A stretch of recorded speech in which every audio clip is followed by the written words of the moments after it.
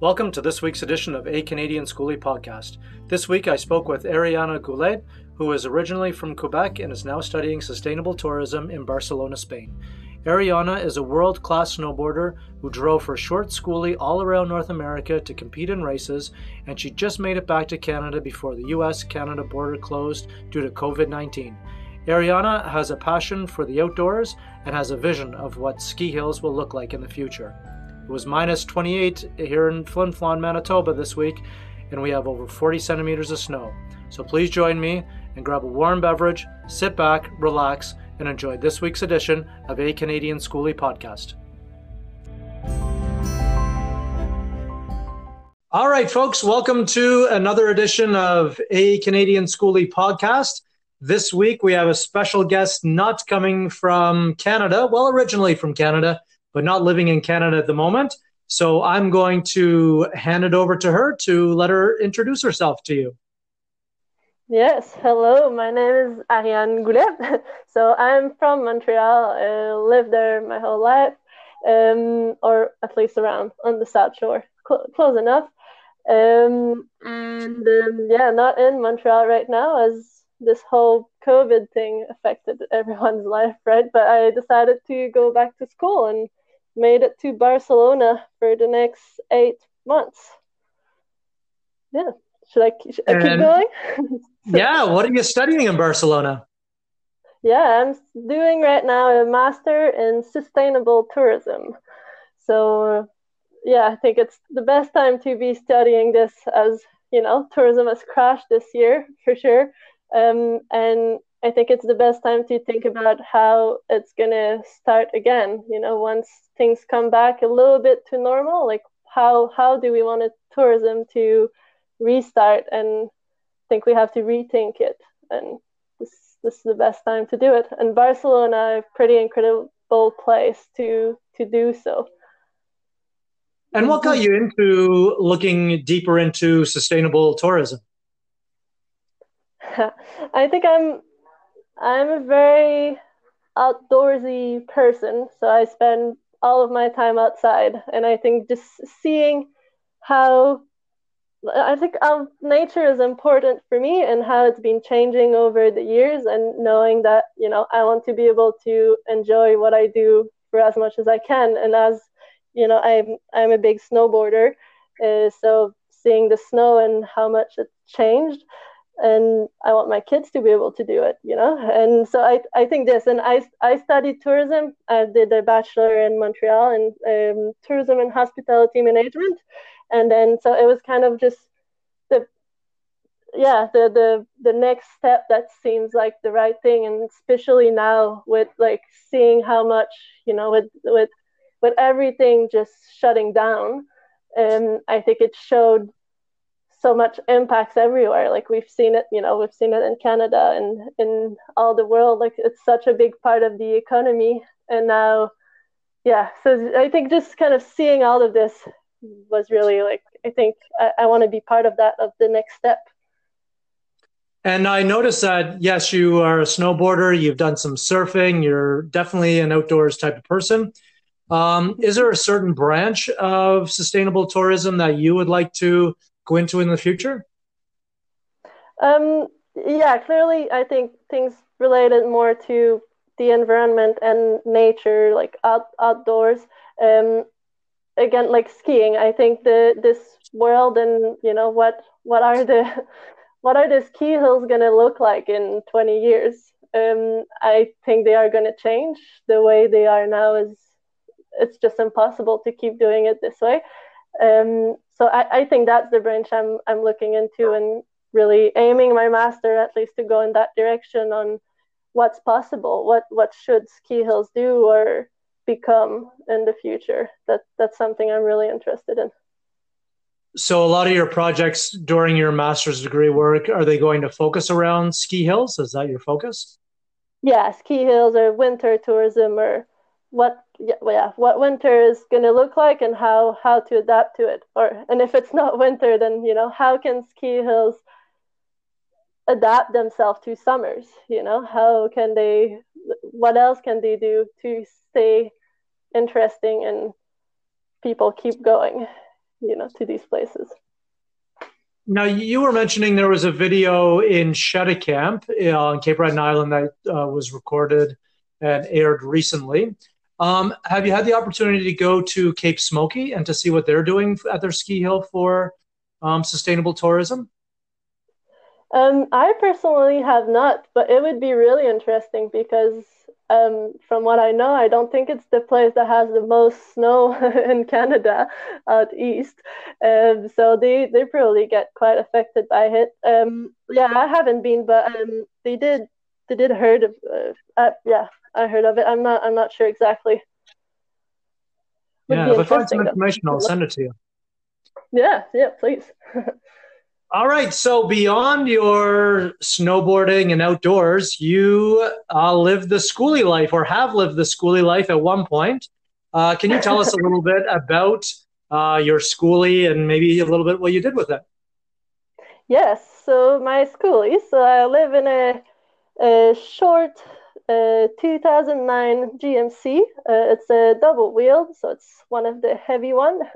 So I bought it in last summer, not this one, the one before, um, for 10 grand, if that's a good information. So it was quite new. It had only like 100,000 K on it, and then bought it during summer and had the goal to build as much as I could before January 1st. So really, I started building around October when my work season was done. So I had about 2 3 months to build as much as I could, so I could leave and live full time in it from January. So it was built for winter. As my goal is really like I usually work as much as I can during summer and then take my winters to ski. That's what I try to do. So yeah, just worked intense. Mainly it was the basics so I could leave. So like big insulation, putting a wood stove in there, like a bed and basics so I could cook. And then left. And then we had it was kind of in different phases. So yeah, that first one last year, and then this summer I had the opportunity to keep working on it, me and my boyfriend also. So kind of as a second step to then now the goal is to so we're in Quebec. So the ideal here is probably to have the official RV certification. So we are working towards that. And so we needed to, have there's a list of things that Quebec asks you to have to make it an official RV. So toilet, like heater, propane, and all that stuff. So that's what we've been doing this summer of adding all these pieces to now it's luxurious. I would say it like this. So it's And you have lived in the bus then in the winter? Yes, yeah. I've been living full time from January to 2 weeks ago until I moved here. Yeah, I really just moved to Barcelona. And how was the cold Canadian winter in the bus? Not as bad as it looked. Um, it's I mean, so it's well insulated, and the wood stove really makes the difference. So, once you're in there and you start the fire, it warms up pretty quickly, and as long as you put wood in, it's quite warm, and the wood makes it nice and dry. So even with all my ski gear, it actually stayed dry and nice. So no, it's it was really cool to have this super cozy place after a long day of skiing. So yeah, so not that bad. The morning, so because I had the wood stove, usually at night I would not wake up to fill it up. So I would just have my winter sleeping bag close by, and if I get cold, I would turn around, get the sleeping bag, and finish my night. So the worst part, I would say, of living in my schoolie during winter was to get up in the morning, get out of the sleeping bag was the really hard part. So yeah, I guess it would be below zero getting up in the morning before you put the fire on. Oh yeah, I had a couple -20 in the morning. It's a hard one. You try to wrap up, or like the fire was close enough to my bed that we could almost stay under the blanket to start the fire. So that makes it a bit better. So just try to hide as much as possible and start a fire somehow. So that was pretty fun though. It's an adventure for sure. I'm always amazed with trying to figure out how Canadians do this in their schoolies in the wintertime. So what did you do about water? Yeah, so okay, last year because I couldn't keep the inside warm, right? So for water, I just had like a big container of water and like a bunch of like big insulated water bottles. So I mean, usually I would be parked really close to the ski hill, so I would just fill up the water either there or at friend's place, or I would fill up my water just regularly. So like I didn't have that much water that was staying in the bus. I would just like regularly fill up, so I didn't really have time to freeze that much. So that's how I did last year, but it's not ideal for sure. Then now though, what we've done to improve, I guess, for next winter is, so now that we have propane, so I have we added a propane heater that we connected to a thermostat. So then we're gonna like kind of put it at 10 degrees, let's say, or so then even when we're out of the bus, then at least the inside will stay over zero, or at five, let's say 5-10 degrees. So the water wouldn't freeze, and hopefully that's enough to keep the inside nice. And then once I'm in there, then I can always, use my wood stove to keep the place really cozy and cook and everything on the stove. So I think that the mix of both will be the perfect perfect deal for us. So would you just like rock up to a ski hill, ask permission to stay on their space, and then stay for the duration of time and then go somewhere else? Yeah, pretty much. And depending on the places, there's a few places that it's actually they almost have a place in the parking lot for RVs. Like it's actually impressive how many people do that. Like we were like many times there were like 20, 25 like vans or RVs or people crashing in the parking lot. It's it surprised me, but yeah. So usually, like, yes, like sometimes I ask, but like, especially out west, like usually, like you just see it. There's clearly a part of the parking lot. There's like 15 other vans, so you just go in there. And I think it's mainly about respect. So like, if it snows, then get out of the way so they can plow the whole place, and then you come back at night and we didn't have any problem really. So it was harder in the States though. In the big ski hills in the States, most of them, like, there's signs everywhere and they really don't want you there, and they want the place for the tourists that bring the most money, I guess. But yeah, there's apps and other, like, we would find other low spots to go for the night, but the parking lot of the ski hills were a really good bet. Wow, that's pretty cool. An inside scoop to something I've never known. Here we go. So you've Now you traveled quite can. a bit. So maybe what's an adventure that you guys would have had? Yeah, so I was gonna talk about that, on how, like, so last year, so my last winter, so I left. So like I was saying, the goal is to leave for January 1st, and the main thing is because, so okay, I mentioned how I snowboard a lot, but then I'm also doing competitions. So I do free ride competitions, and so I'm following the free ride world qualifiers. So they're the qualifiers for the World Tour series, and then so there's six in North America. So the idea last winter was to do as much as I could, and then drive from one to the other, ski as much as possible, and do the tour.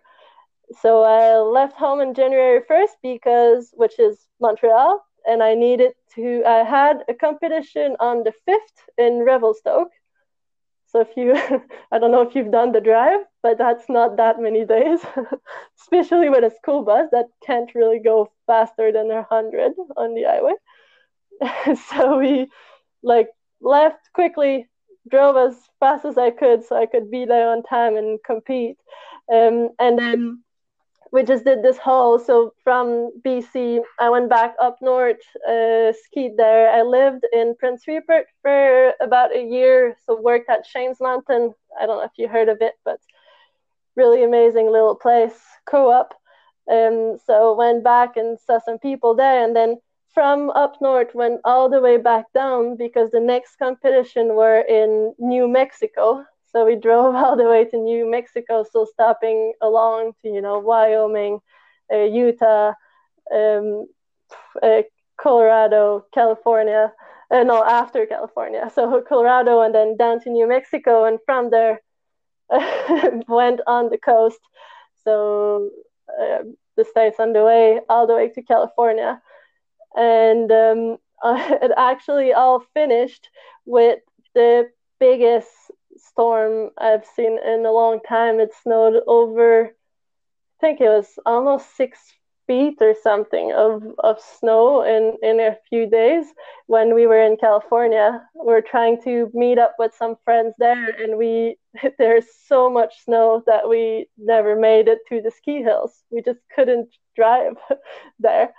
And then trying to wait and see if the snow would clear up, of like going very slowly. It was like, if we go slow, we'll make it at some point, until COVID happened. And then we received the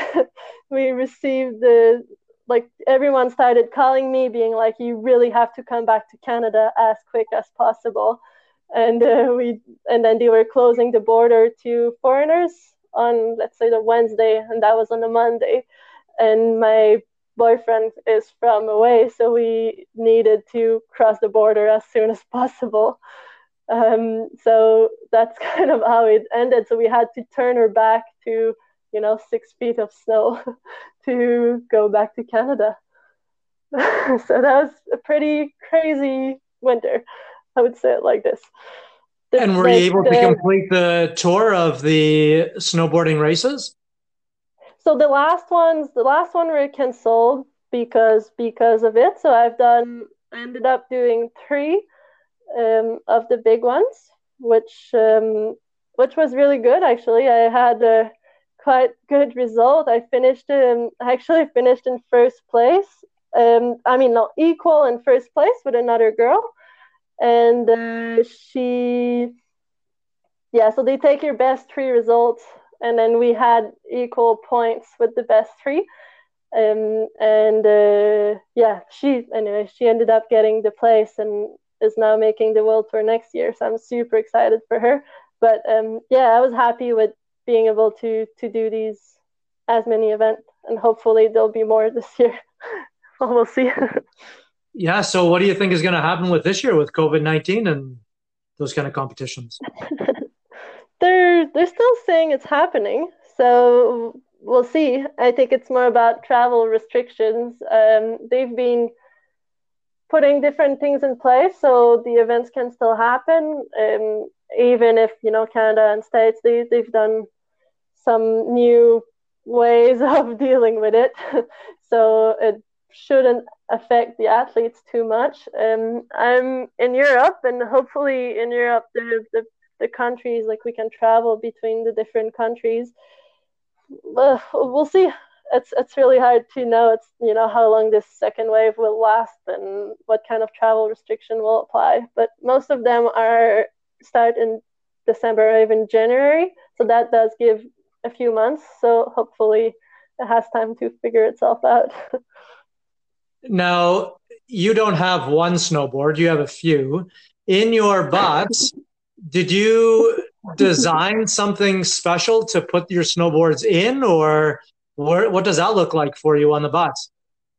Yeah, so last year I had this big cupboards that was really like all the way up, so I could fit all my snowboards in there, and the skis of my boyfriend too. So yes, because I did bring 5 snowboards and then his pair of skis. So yeah, I had this place in a big cupboard in the back. Now we're using the space a bit differently this year, but and now that I have a shower, so I actually designed the shower. So we've built this little rack over it, so we can attach the snowboards like on the wall, and it holds there. And then it also, if there's snow on it, then it drips in the shower pan. So yeah, so the snowbird have their space in the shower. Wow, that's cool. So during your travels and your adventures, you must have had something go wrong with the bus at some point. Is there a mishap that you've had? Yeah, I think that the big one really was this. So when we left from California on our way back home, so we were really trying to get back home as quick as possible. And then when we've been having a little bit of problem with the transmission. There is something happening, right? But we were like, oh, we don't really have time to stop anywhere. Like we just want to get home. And when we were crossing Saskatchewan, the transmission decided that it didn't want to make it all the way to Quebec. So it's like it was keep being too hot and we just couldn't drive. So we ended up turning around and stopping in Regina and finding a garage there that would maybe take us. But again, with this whole COVID adventure, everything was closing down. So all the shops were closed. We managed to find one that was the one that was taking care of the police car and ambulance and that kind of stuff. So they were open and they were nice enough to accept our bus in there and help us. It did cost a full new transmission, which on a bus is not a cheap part. And it took over a week of us staying in Regina with everything closed and just hoping that we could actually make it back, because now the provinces were starting to close between each other, and it was such an adventure. But we did. The guys at the garage there were super nice, and they helped us the most they could, and we were able to get out of there and make it to Quebec just on time. I think they ended up closing the border like a few days after we crossed. And even like when we were crossing Ontario, there were a lot of the little villages that were like closing the streets, like through like the highway, the big highway, and then they were closing the way to get into town just so people wouldn't come in. So it was a bit crazy, but we made it with a new transmission. You're very lucky. Yeah. We're happy to be home. So you were mentioning the snowboards now in the shower. Based on the design and the build that you guys did, is there something that you would have considered doing differently? I think the good thing with what we did is like doing it in different steps is that we had like last year was really just the basics. So now this year, adding all these different things, we could just like really we knew where we wanted things to be. So we got to do all the little things like much better, like to adjust the little things. So like there's not one thing specifically that I would say other than like really if I had to do this all over again, I would buy a different bus. So like now I wanted a short bus, and I'm super happy with the one I have, but especially in Quebec, like I would really try to spend the time and also like be ready to put more money to get a single wheel one. So so now I'm really tall. I'm like 5'11", and so I really wanted to have one of the tall ones so I could stand in my bus, but I wanted a short one. So that was the easy way, going for the double wheel in the back. But the actual first bus that I've seen was so a high roof but single wheel, and it was 2012. It was more recent, and they were selling it for 17,000, and I thought that was much higher than my budget, at that time. And I was like, oh, I don't think I could do that. But right now, like looking at it from everything that I've put in the bus, I think it would have probably be worth it, so that's like 7 grand. So I've paid 10, and that was 17, and I still think that would have been worth it because it would have give us more flexibility on our build, because having that single wheel makes it a lot lighter, so it's a lot cheaper on gas, but also being much lighter makes it that you can, in Quebec, you can plate it as a personal vehicle, so you don't need to go through all the RV process.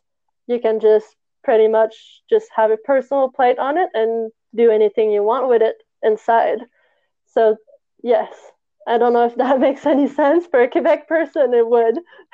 But yeah, it's just, there's just so many rules with trying to turn it into an RV that being able to find a lighter bus is totally worth it, even if you have to pay more for it. Well, now you have to keep your bus for another 10 years because you have a brand new transmission in it. Exactly.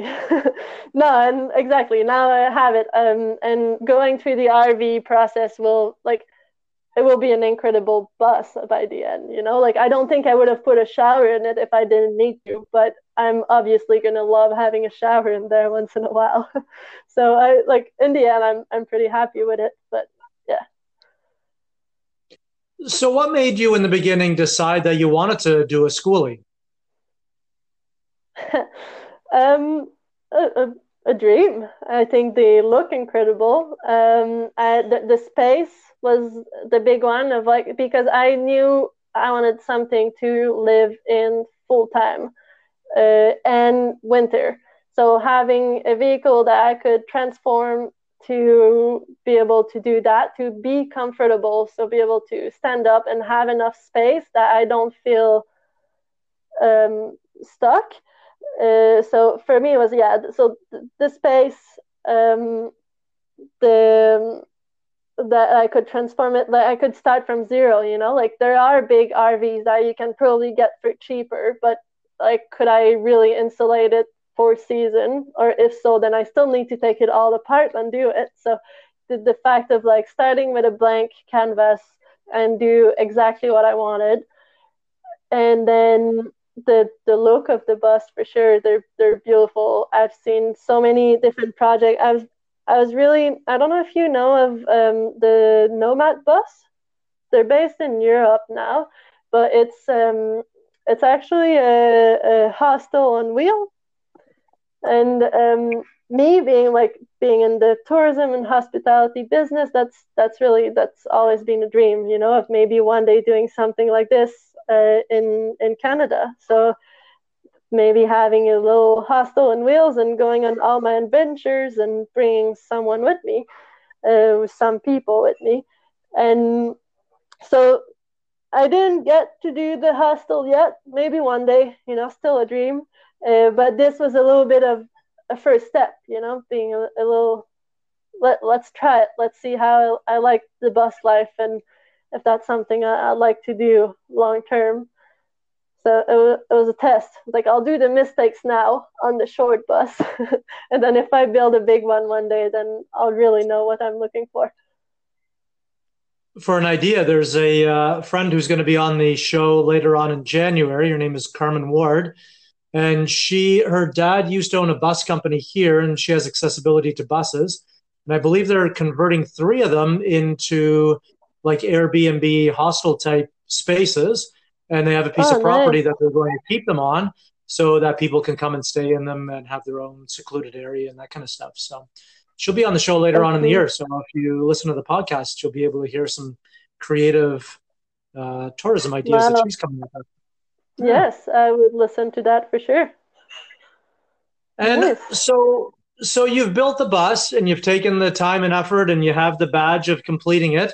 What advice would you give to somebody who is thinking about doing a bus conversion or a coach conversion, what's a piece of advice you would have? Yeah, I would say prepare like a lot before you even buy the bus. Like you probably already have a good idea of what size you want or approximate, like if you want a short or a long, but like there's just so much you can prepare before, like what kind of heater, what kind of insulation, what kind of, like what are all the pieces that you want to put in there and how are you going to do it. There's there's just so much, to learn, of videos to watch, of things to read, and like it's super interesting. And like yes, obviously it makes more sense to do it while you're doing it. But if you're planning to build a bus in a few months, like that's not going to happen. That's the time you need to prepare, and you're not starting to build. So I think it's just, yeah, like this, like we were, because I wanted to leave for January, we were like having, a few months of full time, but that means like, all day on the bus and all night on the computer figuring out like how to do it and what we need to buy and everything else. So if there's an advice I would do of anything thinking about it is like plan it, like be a lot before, and like you can even most of it like make your budget and realize what's the real cost of each piece, so you can make a budget that actually like what you're getting into. Yeah, I knew it was going to be a lot of money. That's something that you should know.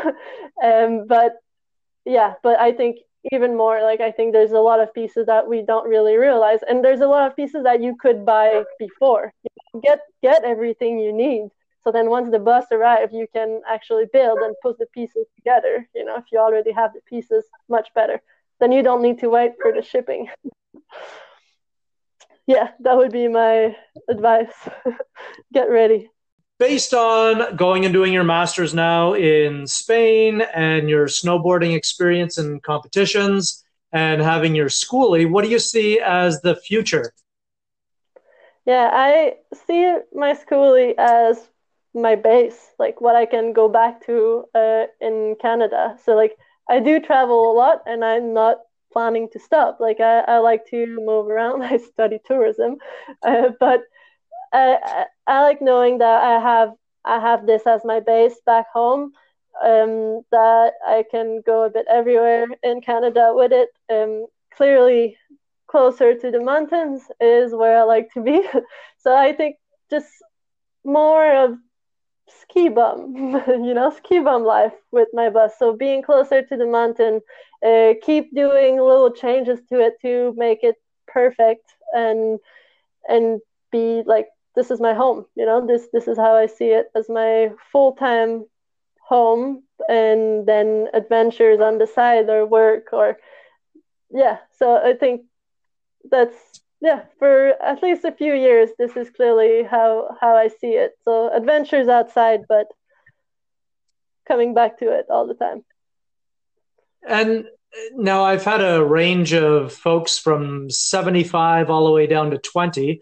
What age bracket would you be in?